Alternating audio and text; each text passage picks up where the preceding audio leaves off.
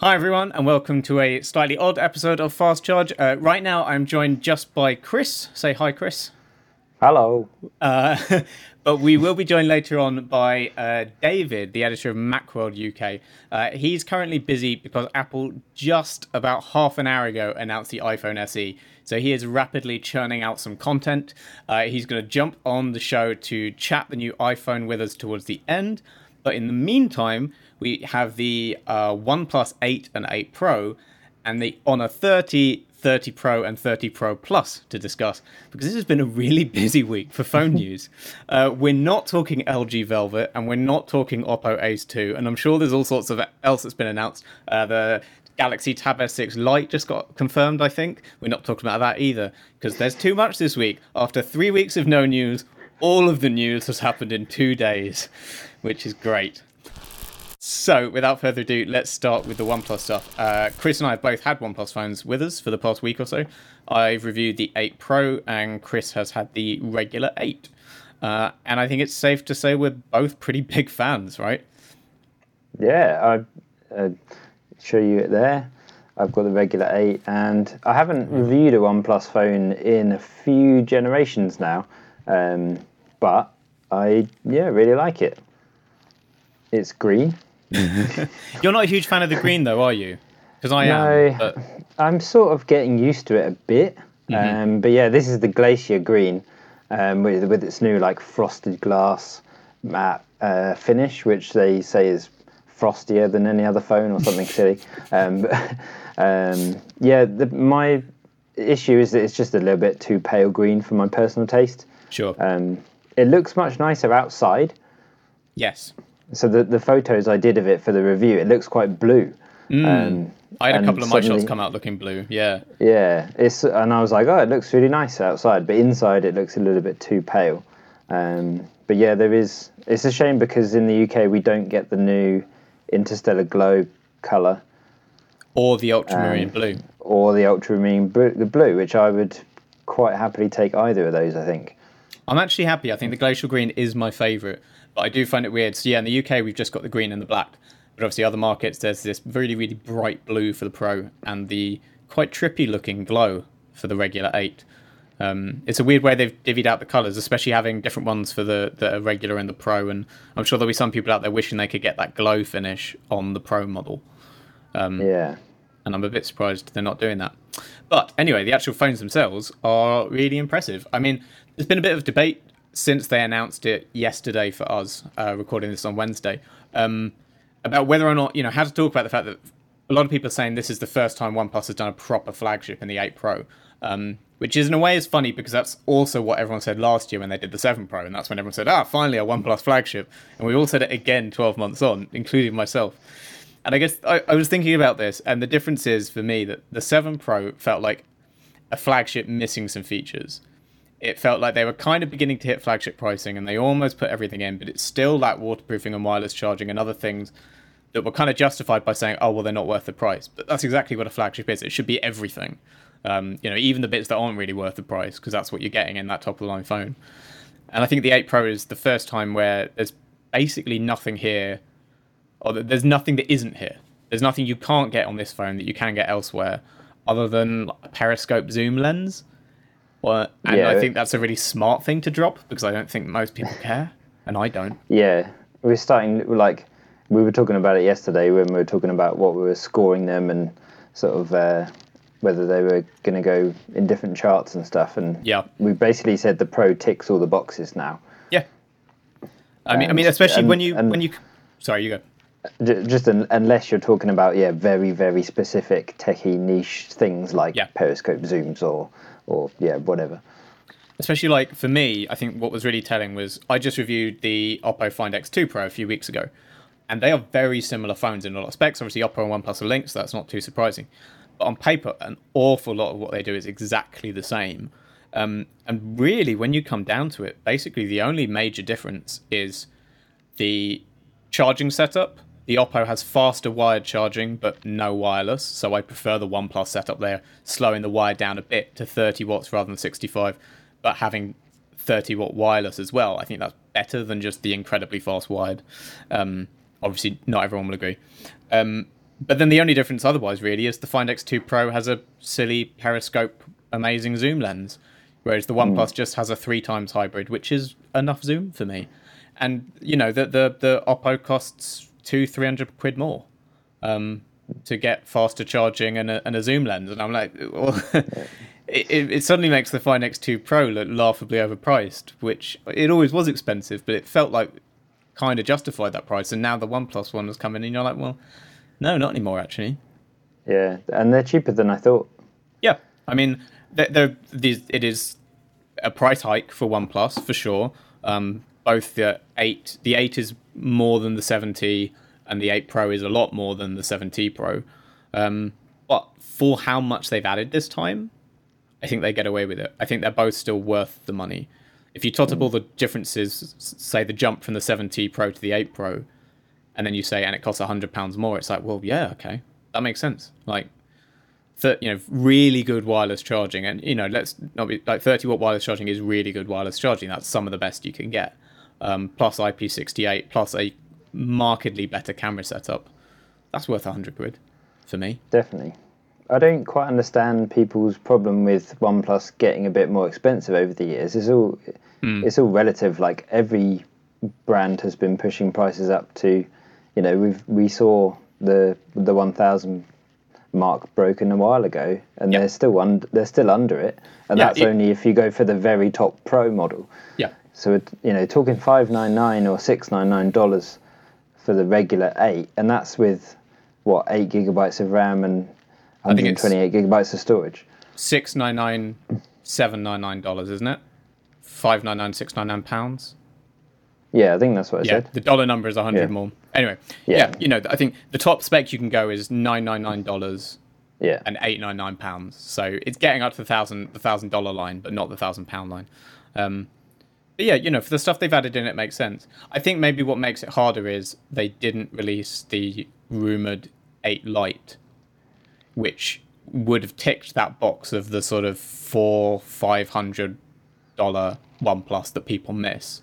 And I think maybe if they'd come out with a light model as well and say, look, you can still hit that price point, you can get that flagship killer kind of thing. We're just also making proper flagships too. I think the expectation now is that will still come later this year. It probably won't be called the 8 Lite. It'll be the OnePlus Z or Z or something like that. But I think that maybe is part of what changes it for people, that there just isn't a cheap OnePlus now. Yeah, I suppose, because those phones do still exist, but they are made by Google and Honor and various other brands now. I suppose that's the point they're making. Well, exactly. I get. Yeah.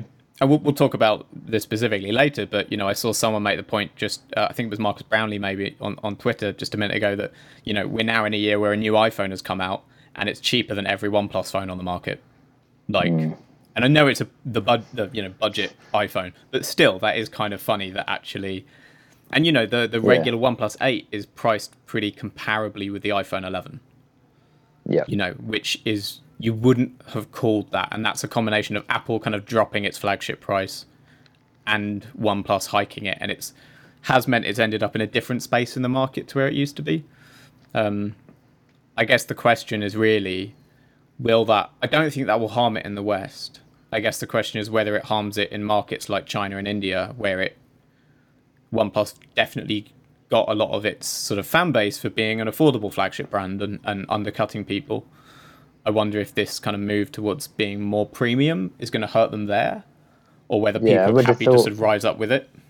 Yeah, I would have thought somewhere like India, there's probably a bit more risky there, isn't it? Yeah. And, they are leaning into India heavily, like things like the OnePlus TV, which I think only came out in India. Yeah. So, they obviously see India as a key market, and so it's maybe a move that's funny. Again, we're probably seeing a cheaper model later this year, but it looks like they're just going to position that separately. Yeah. And then in places like India, you've got Realme, who are doing crazy cheap stuff. Yeah. So, if you can't afford these new OnePluses, you're not going to go, you're going to go get a Realme or something like that, or a Xiaomi instead. And who knows? Maybe that was the calculation. Maybe they said, what, the cheap phone market is too competitive. Like maybe they decided it was actually easier to fight in the flagship space because actually, when you look at the budget and mid-range, especially because the difference is the budget and mid-range space gets flooded with new models every 2 months. You know, you can't do even a biannual release schedule at that price range and be competitive in Europe and Asia. That works in the US where there isn't a mid-range market.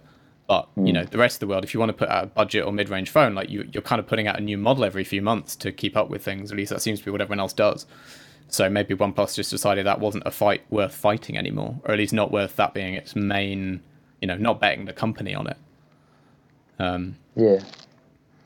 I think the way they've changed over the last few years makes sense. So, you know, to start out making a name for themselves with the crazy prices and then transition to actually fighting with the S20 and Huawei P40, you know, eventually makes sense. You know what? I actually kind of I like that they've carved out a nice space for themselves in where they sit in the flagship space, which is they're kind of the only people making of an expensive flagship that doesn't go all in on the camera. And I think that's kind of interesting because it is the first thing everyone else wants to talk about when they release a new phone. That's true for Apple, that's true for Samsung, that's true especially for Huawei, Google with the Pixels. Everyone else, the main thing they lean on is camera. And maybe it's just because OnePlus can't compete there, and they can't. But I find it interesting that they kind of are really emphasizing display and design and charging and things like that, where they can be among, if not the best around. And the camera's good, and this, in the Pro at least, it is really good this year, and it is definitely the best camera OnePlus has ever had, and it's a big improvement on last year. It's a good camera. It's definitely not the best, and no one would buy this phone wanting, you know, because it's got the best camera, because it doesn't. But there are so many people out there who want to spend a lot on the phone, and they just need the camera to be really good, but not the absolute best, right? Exactly. It's not, some of these other, I mean, I'm done with some of these brands and what they're doing to the cameras, because it's just stupid. Yeah. And like, to have a decent main camera, a decent ultra wide is pretty much what I need. Like, the third camera on the regular 8 that I've got is a macro lens, which is just 2 megapixels, and I've taken the same shot with that and the main camera, and I prefer the main shot every time. So, I found that with every macro lens I've ever used on I've never found a macro lens I want to use for macro photography. Exactly. I don't really get them. I mean, maybe if they were more megapixels, so you could actually get some good detail. I don't know. They also just seem to be very difficult to hold the exact right distance to get the focus right. But yeah, that is one of the odd flaws in both the 8 and the 8 Pro. They have this one thing in common, which is they both have a lens that shouldn't be there, and they probably could have shaved, you know, £20 off the price by just not putting it in and not replacing it. There's that slightly rubbish macro in the 8, and then the 8 Pro has a fourth lens, which is a photochromatic lens that produces these weird images that are kind of almost monochromatic, but they also then they wash green out and replace it with beige. And I don't know enough about color science to explain it clearly, I'm afraid. But when you see it, you'll know what I mean. And it's really weird. It's 5 megapixels, I think, so the detail's not great. It just gives you weird colors for no obvious reason. It looks like an Instagram filter, and the funny thing is you could just get an Instagram filter that did the same thing. Yeah. We were pretty confused about it when it was being explained to us. Yeah. And OnePlus basically just said, go and try it. And I did, and I was like, cool, yeah, it does what you showed me. I pointed at a plant, and it looks like my plant's died, because the green has all turned to this sort of, like, bone colour. I don't want to take photos of my plants looking dead, and that's basically all it does. Yeah, because I sort of thought, it's a black and white one, which on some phones I've tested that have a monochrome sensor, you can get some really nice black and white shots. Yeah. And then, like, sometimes the main camera's using it for some extra, processing. But I mean, is the main camera using that one for depth or anything like that? They never told us it was. I wouldn't be surprised. That would make sense, especially because one of the oddities with that lens is you don't even access it in the way you access the ultra wide or the zoom. You have to sort of dive into the filters menu to pull up that filter that then uses that lens. And it's only because I was pre-briefed that I knew that's what it was and that's what it was doing. Otherwise, I would have assumed that was a software filter and nothing hardware-based at all. Yeah. But it would make sense if it's also driving some of the processing somewhere and being used to give more information for main photography. I haven't been told that's what it's doing, but and if it is, maybe it's helping somewhere, and that's why it's worth having. But otherwise, it's a bit weird. It's the same pet hate I've got with the macro, and this isn't just OnePlus. Everybody seems to be doing this. The macro lens option, and then the Realme 6 did this as well. You've obviously got your sort of menu of all your different camera modes, and for some reason it's not in there. No.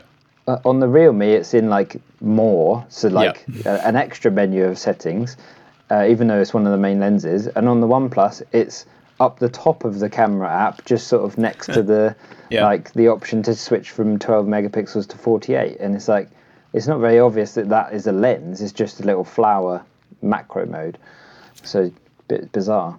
I guess they just don't want people accidentally switching to that lens, not realizing it's macro and using it for other stuff and being confused why it's so bad.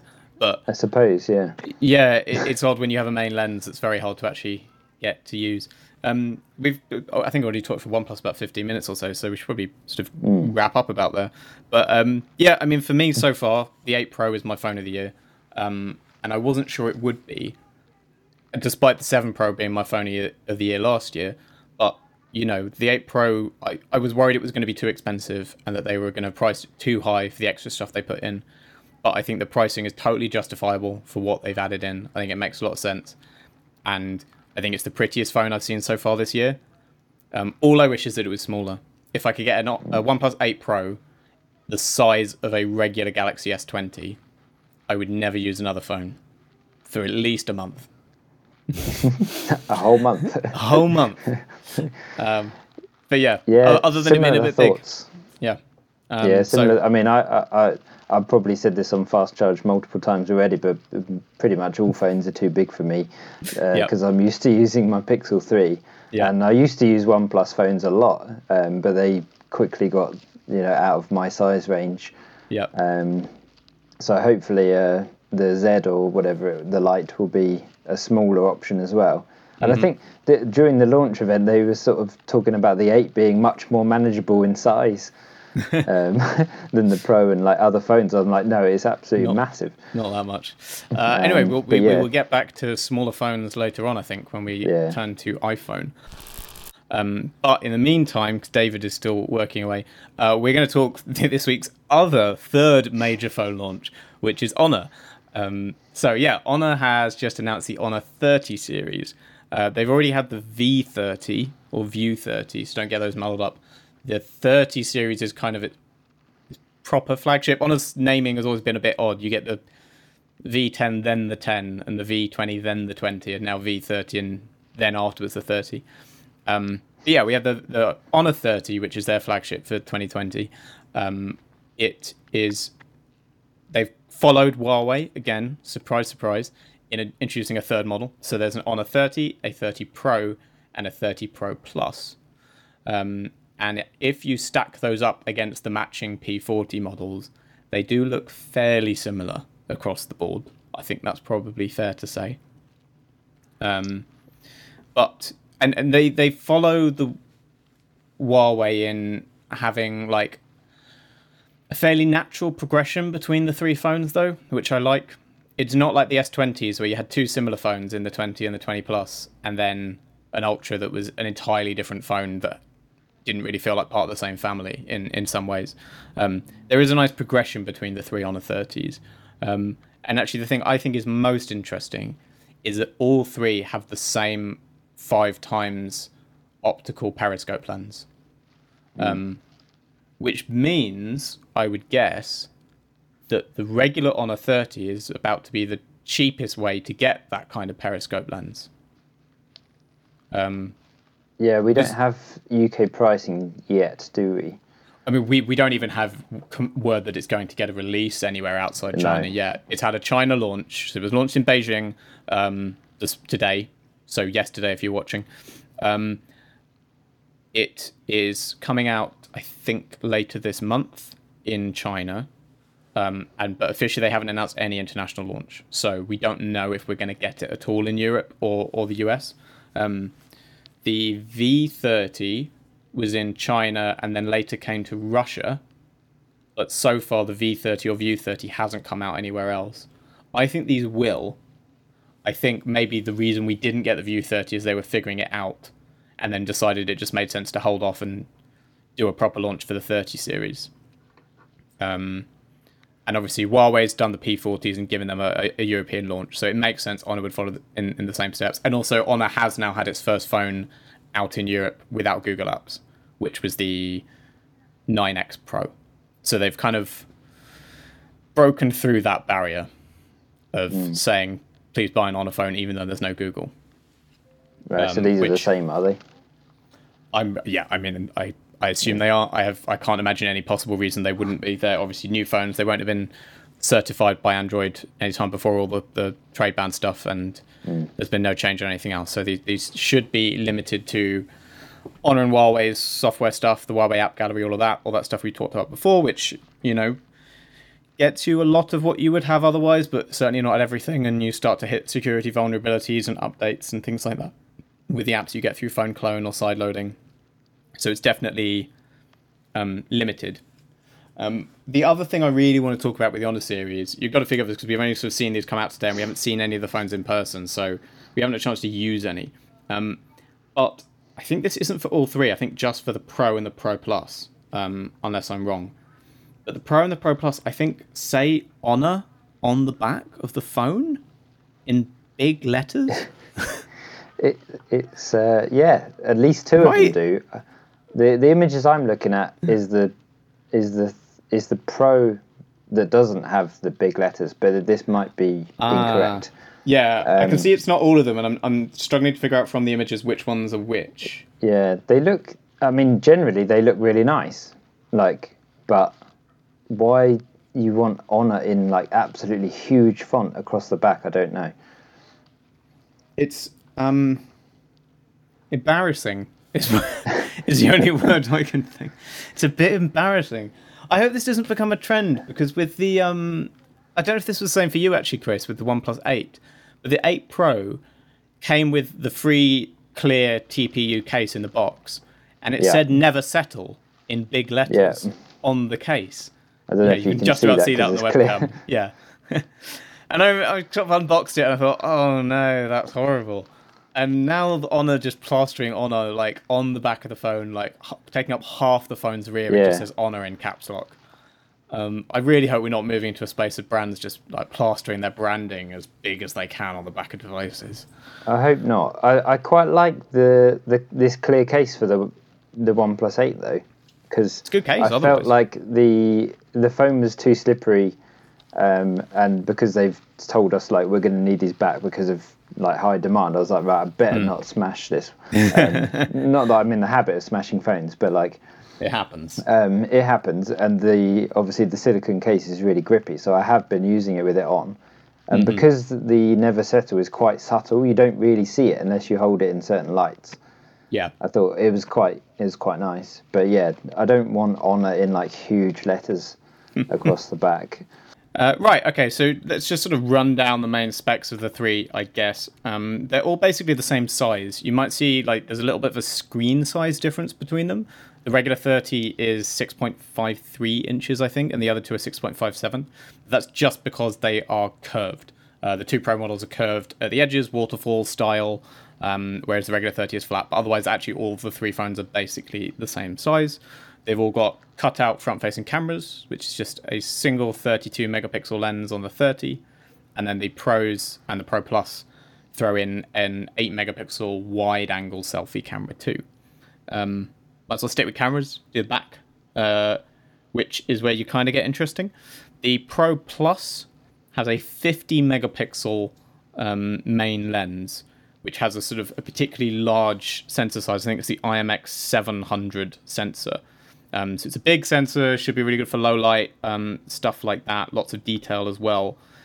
And then it comes with an ultra wide and the 5x optical periscope that we spoke about before, which I think caps out 50 times zoom once you get into digital stuff.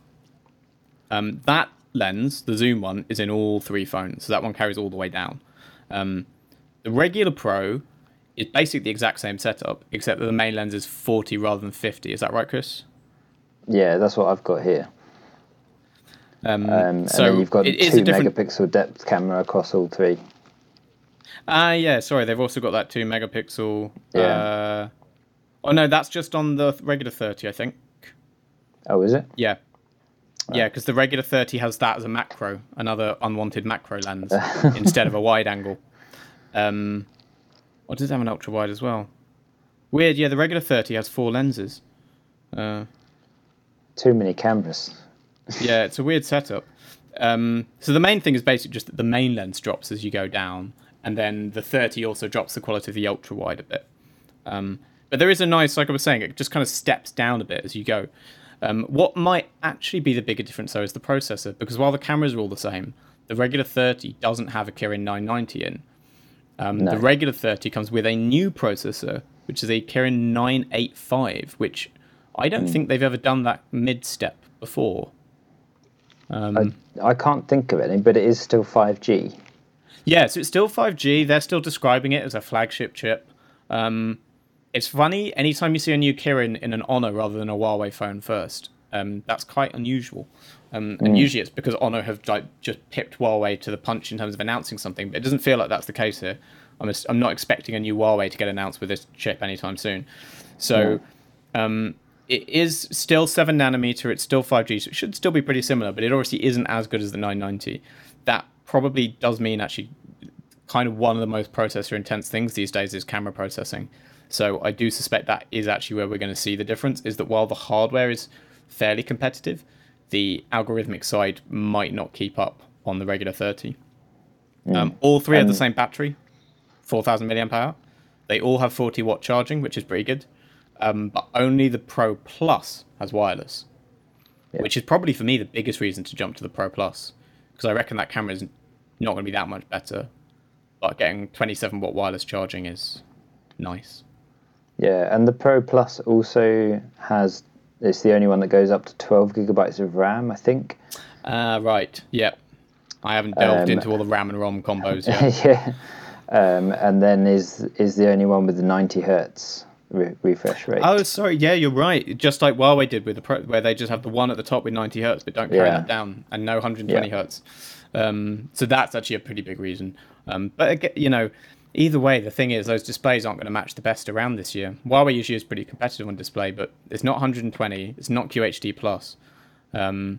So from a pure specs perspective, Huawei and Honor both feel like they're lagging on display, and they've really just thrown all their money at camera, because, this camera setup on paper is better than what's in the OnePlus 8 Pro, probably. Even in the regular 30, arguably, it might be better than the 8 Pro camera on paper. So it just definitely feels like a repositioning of priorities here, which maybe makes sense, given they're suffering in software otherwise. Just kind of lean in on being a camera phone company. Oh, excuse you. Bless you. That one. That's what we say. I haven't seen people in long enough. I don't even know what to say when someone sneezes anymore. Yeah, so that's the Honor 30 series. I think we're going to get this in Europe, but I don't know when. It will probably be at least a month if it does happen. Yeah, maybe we'll just get like a couple of them. That would be my bet as well. That we'll get maybe not all 3. Yeah, I'd be surprised if the whole range comes out in Europe. I don't know which one they drop. It might come down to like what the buyers at Carfed Warehouse and places like that think is going to sell. So it could vary depending on different countries within Europe as well. My bet, we'd maybe just see the 2 Pro models and possibly not the Honor 30. That's where I'd put my money right now, Pro and the Pro Plus. But we shall see. By the way, I am pretty impressed, especially for the Chinese prices they have, kind of work out around $400 to $600. That's never a fair comparison. They always end up costing more than the direct currency conversion because of tax and all sorts of stuff like that. But, for what you're getting there, they should be good. It's just no Google, as ever. So, that is us done on Honor and OnePlus, which means it's iPhone time. So in a second, hopefully David's going to join us. All right, and there, like magic, hopefully you may see David Price. He'll pop up in a sec if he hasn't already. Say hi, David. Hi, David. So David is the editor of Macworld, so he's our resident iPhone expert for today. Because Apple just announced the iPhone SE, which we kind of been expecting them to do for weeks and weeks, and then we spent all day waiting for when it would happen, just putting off recording this so that we'd be able to talk about the iPhone. And we were like, will it happen at noon? No. Will it happen at 1? No. And it's been like that, but it is here. There is an iPhone SE. David, do you want to give us the rundown? Yeah, it's really boring. I feel really apologetic because you guys have been waiting and waiting for this. It's basically the iPhone 8 with an A13 processor chip, but it is a really good price for what you get. So yeah. It's funny, you know how there's always these taglines for new iPhones, and they'll always say it's the funnest iPhone ever, stuff like that. The little bit at the top of the Apple press release says it's the most affordable iPhone, and it's like it's such a sad sort of but it is. Yeah. It's a great price. It's I think it's £60 less than the iPhone 8, the same 64 gigabytes storage allocation, but you get an A13 chip instead of an A11, so it'll be a lot quicker, and that will have knock-on effects on other aspects of it. So the camera will be a lot better because of that. I mean, the camera doesn't look very good. I mean, look at the specs. It's the same as the iPhone 8, but the neural engine means it'll process photography much better, and you'll get much better shots. So the battery life should be better as well because of the neural engine and the A13 chip's power.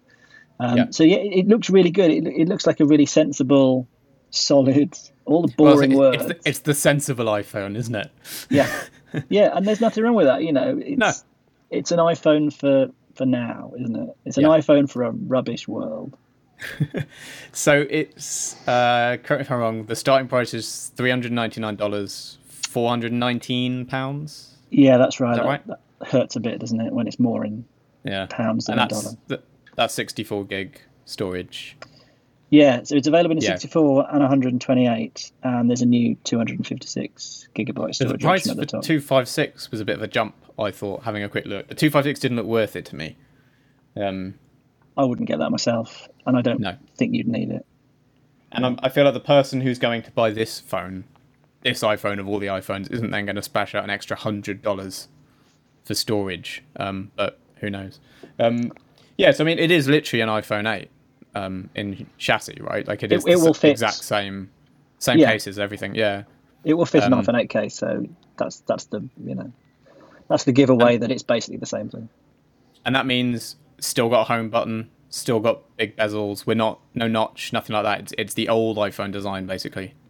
Yeah, and I suppose that's okay when you're aiming for the price point above everything else. It does seem a shame though. Apple is a bit naughty about stuff like that. It loves to do the same design over and over again because it knows it doesn't really have to try as hard as everybody else, which you guys are all Android fans, I know, and maybe you're going to take the mickey out of this, but it seems to work for it in the market. It is funny because this is a 4-year-old, like the SE came out in 2016. Yeah. It's a 4-year-old phone being replaced by a 3-year-old phone, as in the iPhone 8 with a 1-year-old chip with a new processor that isn't even new. To be fair, it's a pretty new chip for what you get, and I think arguably it might be a faster chip than what you got in the new iPad Pro because that's the 12Z. It's like it's a doubly souped up version of the 12. So it's actually hard to know whether a 12Z is faster than a 13, but. Maybe it's comparing apples and oranges.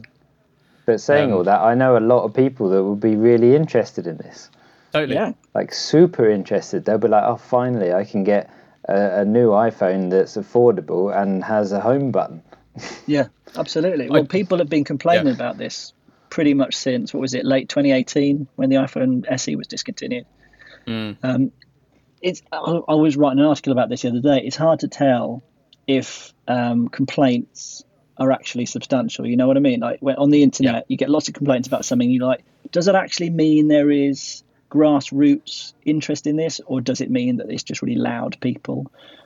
So that would be the interesting experiment. These people have been saying for ages, give us another small iPhone, give us a cheap iPhone.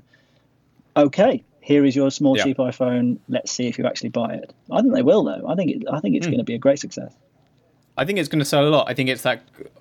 you sort of said we might make fun of it from the compared to the Android, perspective, and it is one of those funny things where certainly design-wise it looks very dated for the price even, and you could buy a £200 Android phone, spend half the price, and get something that's full screen with a punch hole camera, and not even a notch.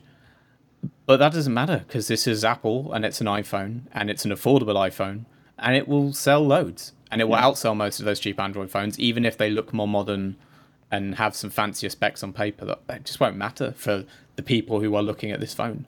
Yeah, iOS is such a big seller. The fact that it does iOS, people will be able to FaceTime their friends who have iPads, and it's just comforting, for people who are comparatively untech savvy, I think. Yeah, especially in the US, because it's always one of the interesting disparities on the Android side, is the US doesn't have very much of a cheap mid-range phone market, because it doesn't have very many of the Chinese manufacturers in play. So Europe and Asia, you can get these amazing phones at £200-400 that often just aren't there in the US, which is why the Pixel 3a last year, Google's $400-ish phone, was a big hit, at least with the press. I'm not sure how well it sold. And then the US also happens to be much more iPhone dependent than Europe is, for various reasons. So those two things combined, the fact that there aren't that many other phones at this price point and half of the US has an iPhone, means like in the US this is going to be enormous, surely. That's really interesting though, because what people have been saying is that this is going to be aimed at China, but you're saying it's going to be aimed at Apple because they haven't got so many Chinese phones. But always the idea is that Apple is going to crack China, it's going to crack India, the developing markets where budgets are a bit lower, but they still want the cachet of an iPhone. True. We're never really sure if that worked. Like the iPhone SE, the fact that it got discontinued and didn't immediately get a successor suggests it wasn't actually that successful, which is why we've always been a little bit nervous about this launch. I guess the question is how well it can play in those markets where price is a big thing, that people tend to care about value as much as price. Yeah. So the perception of what specs you get for that price, where this doesn't look that competitive compared to the Android space. But depends how much value that brand cachet has, that Apple-iness, which obviously still is maybe not as high as it used to be, but still a lot. Do you think it's taken a knock then? Not a knock. I think, it's more just that other competitors have come up and been really, really impressive, and there are, certainly at the high end, there's less of a sense that the best phone in the world is an iPhone. I don't think that's been as set in stone as it used to be for a while. Certainly in a camera space, which is why the 11 series for me was really interesting, because that was the first time in years I heard people on the Android side sort of saying, oh, maybe the iPhone's got the best camera again. And that, I think, actually is where I'm really interested to see the new SE. I want to see how good the camera is. Because like you said, it's the same camera as the 8, but with the new A13 that should really boost the algorithmic side of it, the image processing, how it handles portrait mode and things like that. So I'm very curious to see the first, proper camera samples not taken by Apple, and see what it's capable of, and see, I'd love to see it stacked up against the 8 and see what a shot like this, side-by-side comparisons of iPhone 8 photos and new SE photos, to see what a difference that chip actually makes. And because that's the killer, definitely the camera. And Apple's always maintained that it's not about the specs, it's about the photos that you end up with. But it's really hard to know how much of a difference the neural engine actually makes, because it's so amazingly subjective. So we'll do tests, we'll see. As I understand it, the portrait mode is going to be like the portrait mode on the 10R, and it's only going to be usable on people. That's what I saw as well, yeah. Which is a sort of annoying, because I was looking it up, there was an app that I never tested it out, but it said that it could use the same technology in the iPhone 10R to take photos of pets, because there isn't really any logical reason why it shouldn't be able to. But that's not something you can do on this, as I understand it. I find it especially odd that, because if there was a reason, you'd think it would be a processing power limit, But if this has the same processor as the 11s, then I Yeah, don't. but they do combine it with the glassware, so they have got the twin or the triple lenses in one case. Sure, yeah, but yeah, no, it's a weird one. But yeah, it's basically Apple leaning more. It feels a bit like Apple learning from Google, in that maybe they've kind of looked at the 3A and said, what Google essentially did with the 3A was said, can we make a phone that's $400 that has a camera that's as good as our flagship? Yeah. And they're obviously not doing that in that they haven't put in the same lenses they put in the 11 or anything like that. But it feels like them maybe saying, all right, can we make it at this price and just make sure from a computational side we can match, it can be a really, really good iPhone camera at $400. Yeah, they decided on the one thing that's most important, and they're going to achieve that at pretty much the top level. Yeah. At an affordable price tag. Yeah. And that's going to be what will make or break it, I think, if those photos deliver. Not in terms of sales, because I think it will just sell well regardless, because of what it is. The only thing I'm worried about from the sales perspective is the design, is whether the design is a help or a hindrance. And I think it could go either way, because I think you were right, Chris, you mentioned that people who would be excited about having a home button, being able to buy a new iPhone with a home button that will last them another 2-3 years or whatever before they have to give up on home buttons. So I don't know how many people are out there who are in that boat and say, finally I can buy a new iPhone with a home button, or whether it's all going to be people saying, oh no, it looks old. I don't know how niche it is, but I have had a lot of people over the last year or so who are all on most of them are on some sort of iPhone 6 or 6S, and they're like, I don't know what to do, it's getting a bit old, it's a bit battered, battery's knackered, but they don't particularly want to jump to any of the current range.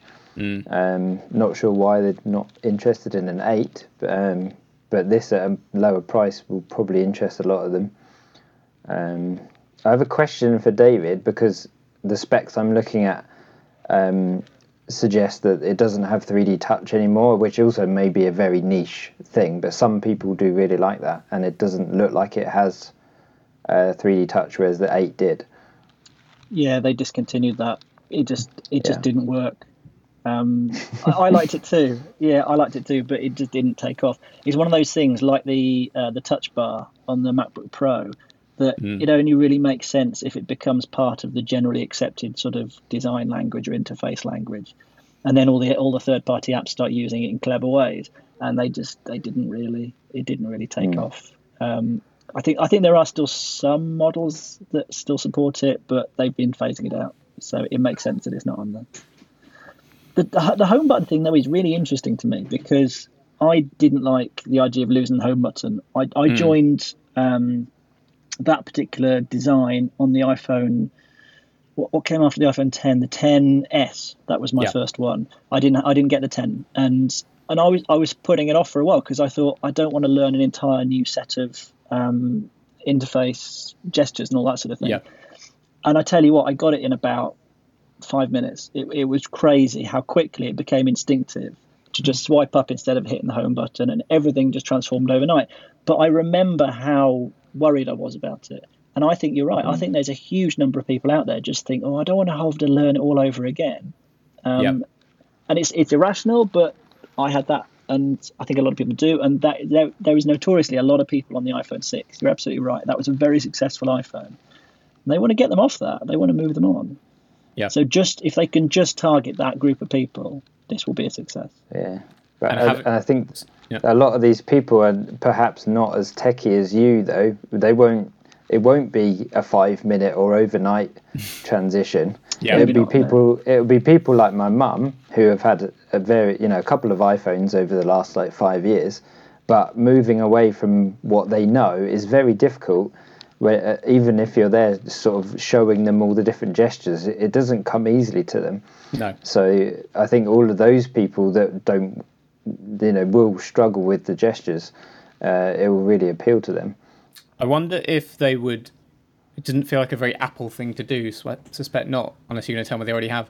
But I wonder if they would add the option of the gesture controls into sort of home button, in the next version of iOS or something, as a way of trying to wean people over. Because this was a common thing, you can still on Android, obviously that sort of hardware navigation buttons are long gone, but you still tend to get the choice of having a row of software buttons at the bottom of the screen or doing gesture controls. And most devices let you choose during setup or once you set up. And they often still have a tutorial to explain the new gestures. But again, it's that idea that if you prefer buttons, they're still there. They're still an option.